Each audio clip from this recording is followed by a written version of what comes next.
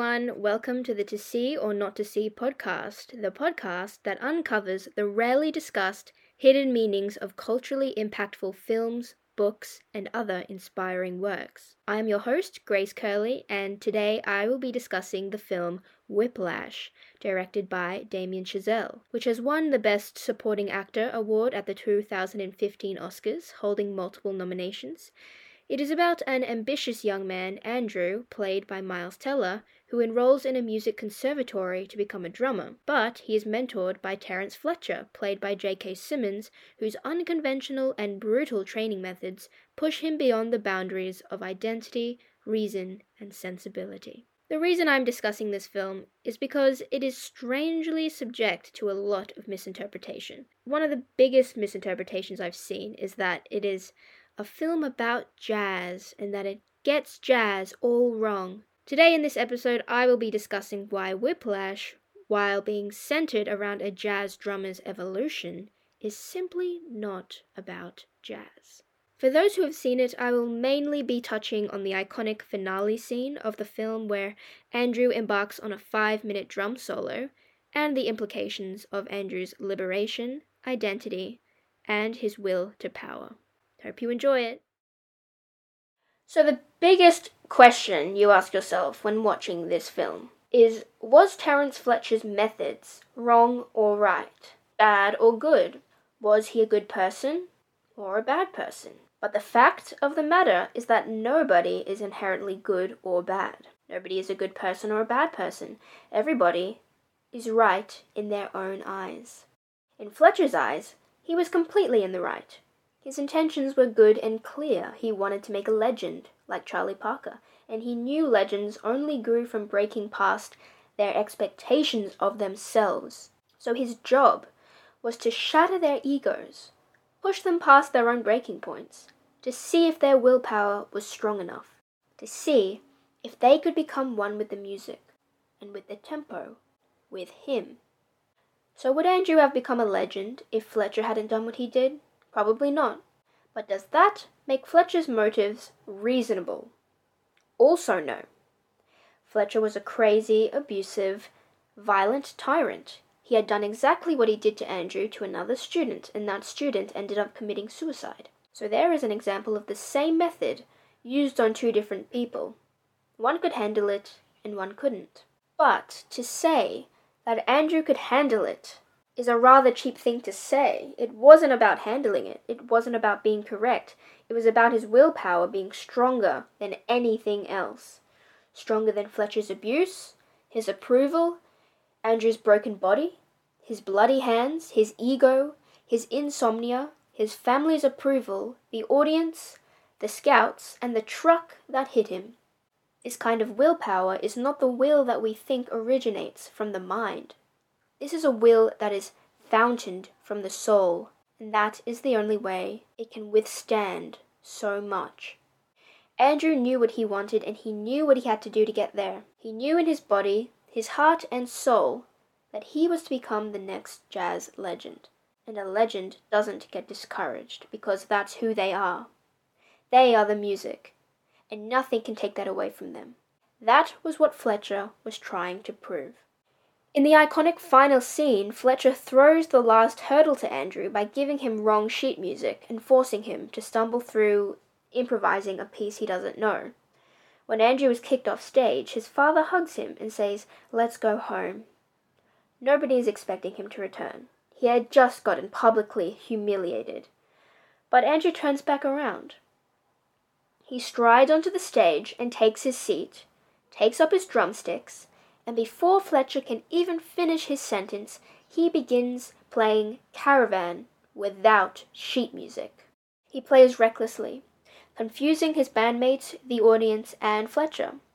When Fletcher asks him what he's trying to do, Andrew just keeps playing and tells his abusive bandleader that he'll cue him in. This line alone signifies that Andrew is finally taking initiative, that he's in charge of himself as a musician and as a person, and he will dictate his own destiny. Thus, this line is one of empowerment and self-assurance. Fletcher shows rage at this, but he can only cover it up as they are on stage in front of everybody. But at this point, Andrew is already in a trance. This isn't about proving himself to anyone anymore. This isn't about Fletcher, or the audience, or the scouts, or his family, or proving himself to any one of them. This is about him and his music. Andrew plays Caravan in a trance-like state of passion. When the rest of the band finishes the song, he keeps on playing. He does a full drum solo, fully improvised. And this is where his body is overcome with something bigger than himself. As shown in the directorial choices, everything slows down, and he can no longer hear the beats of the drum, or Fletcher's voice, or his own breaths. He becomes one with the music, and as he becomes one with the music, Fletcher becomes one with him.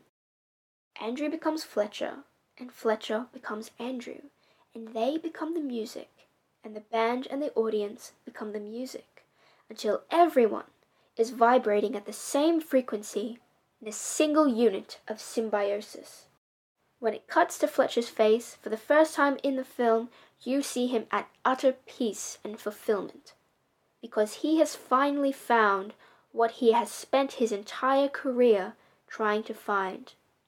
A legend to transcend what it means to play jazz.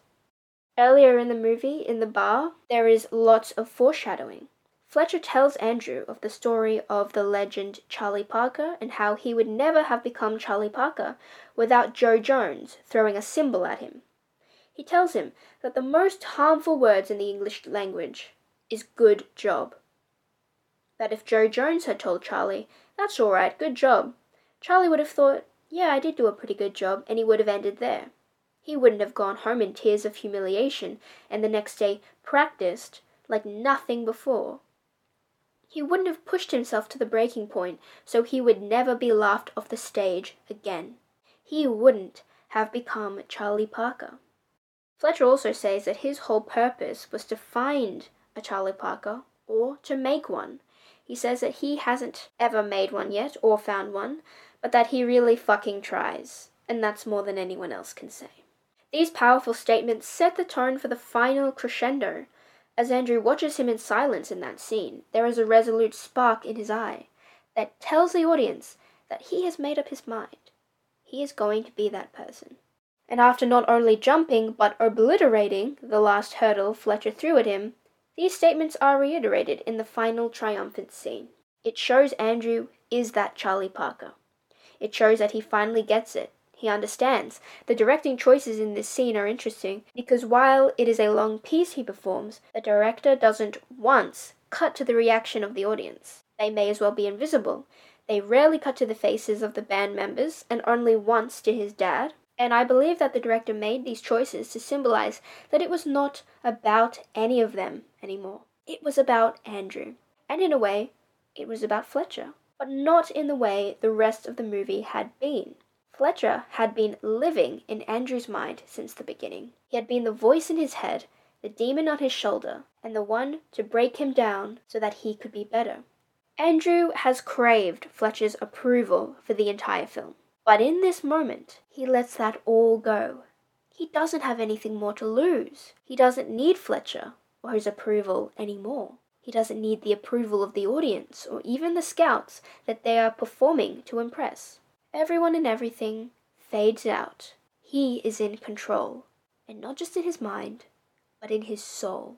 And that is when a legend is born. The minute he becomes the music, Fletcher becomes the music. They become integrated as one whole unit. They transcend in perfect harmony together.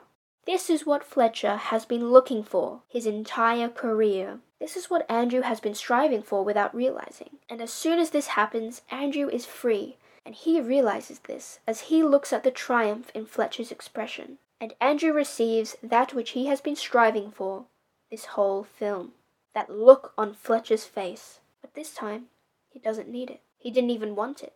But he has it now. Because the minute he became the music for himself, he released Fletcher to do the same.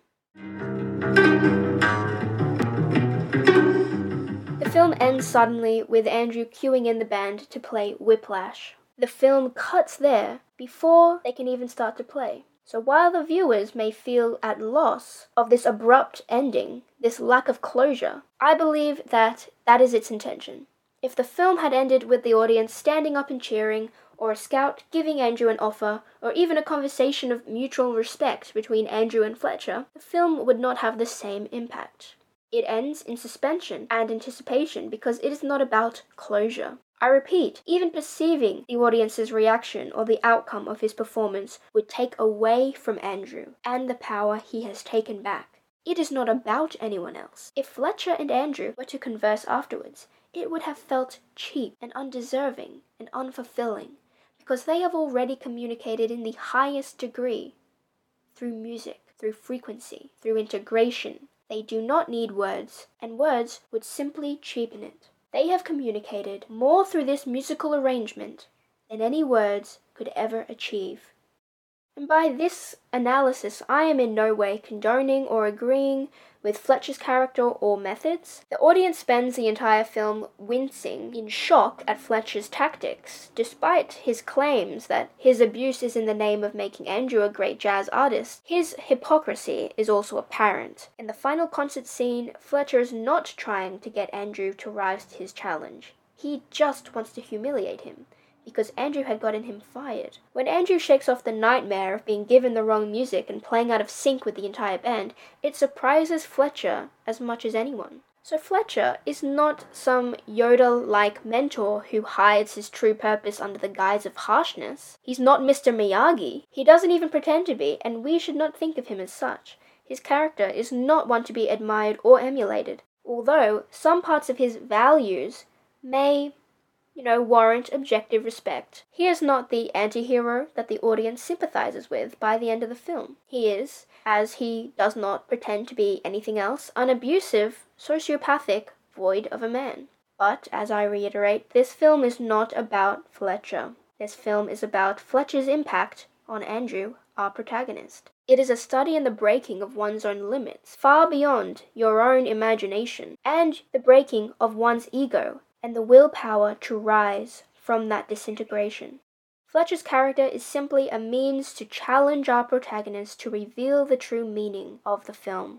Now, some viewers deem this movie too violent, in that the scenes of the abuse are too harsh, and I've seen some reviews that say that it gets jazz all wrong. And now, although I'm not a jazz artist, I will disagree firstly by saying that this movie plainly is not about jazz. It's simply not even about jazz.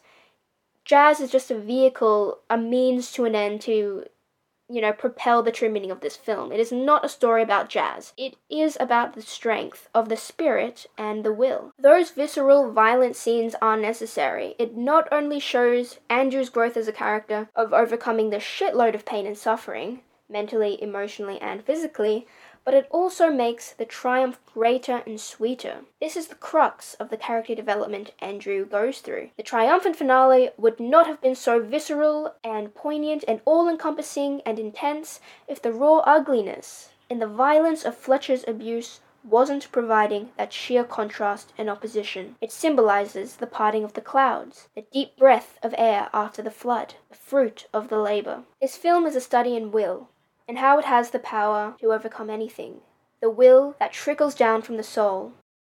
At the end of the day, you are the one in control. You are the one making the choices. You are the only one who can decide your own destiny, and nothing that anybody does or say can change that. That there are no more powerful words in the English language than "I will it."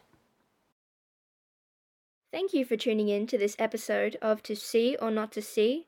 This is brought to you by your host, Grace Curley. What did you see or not see?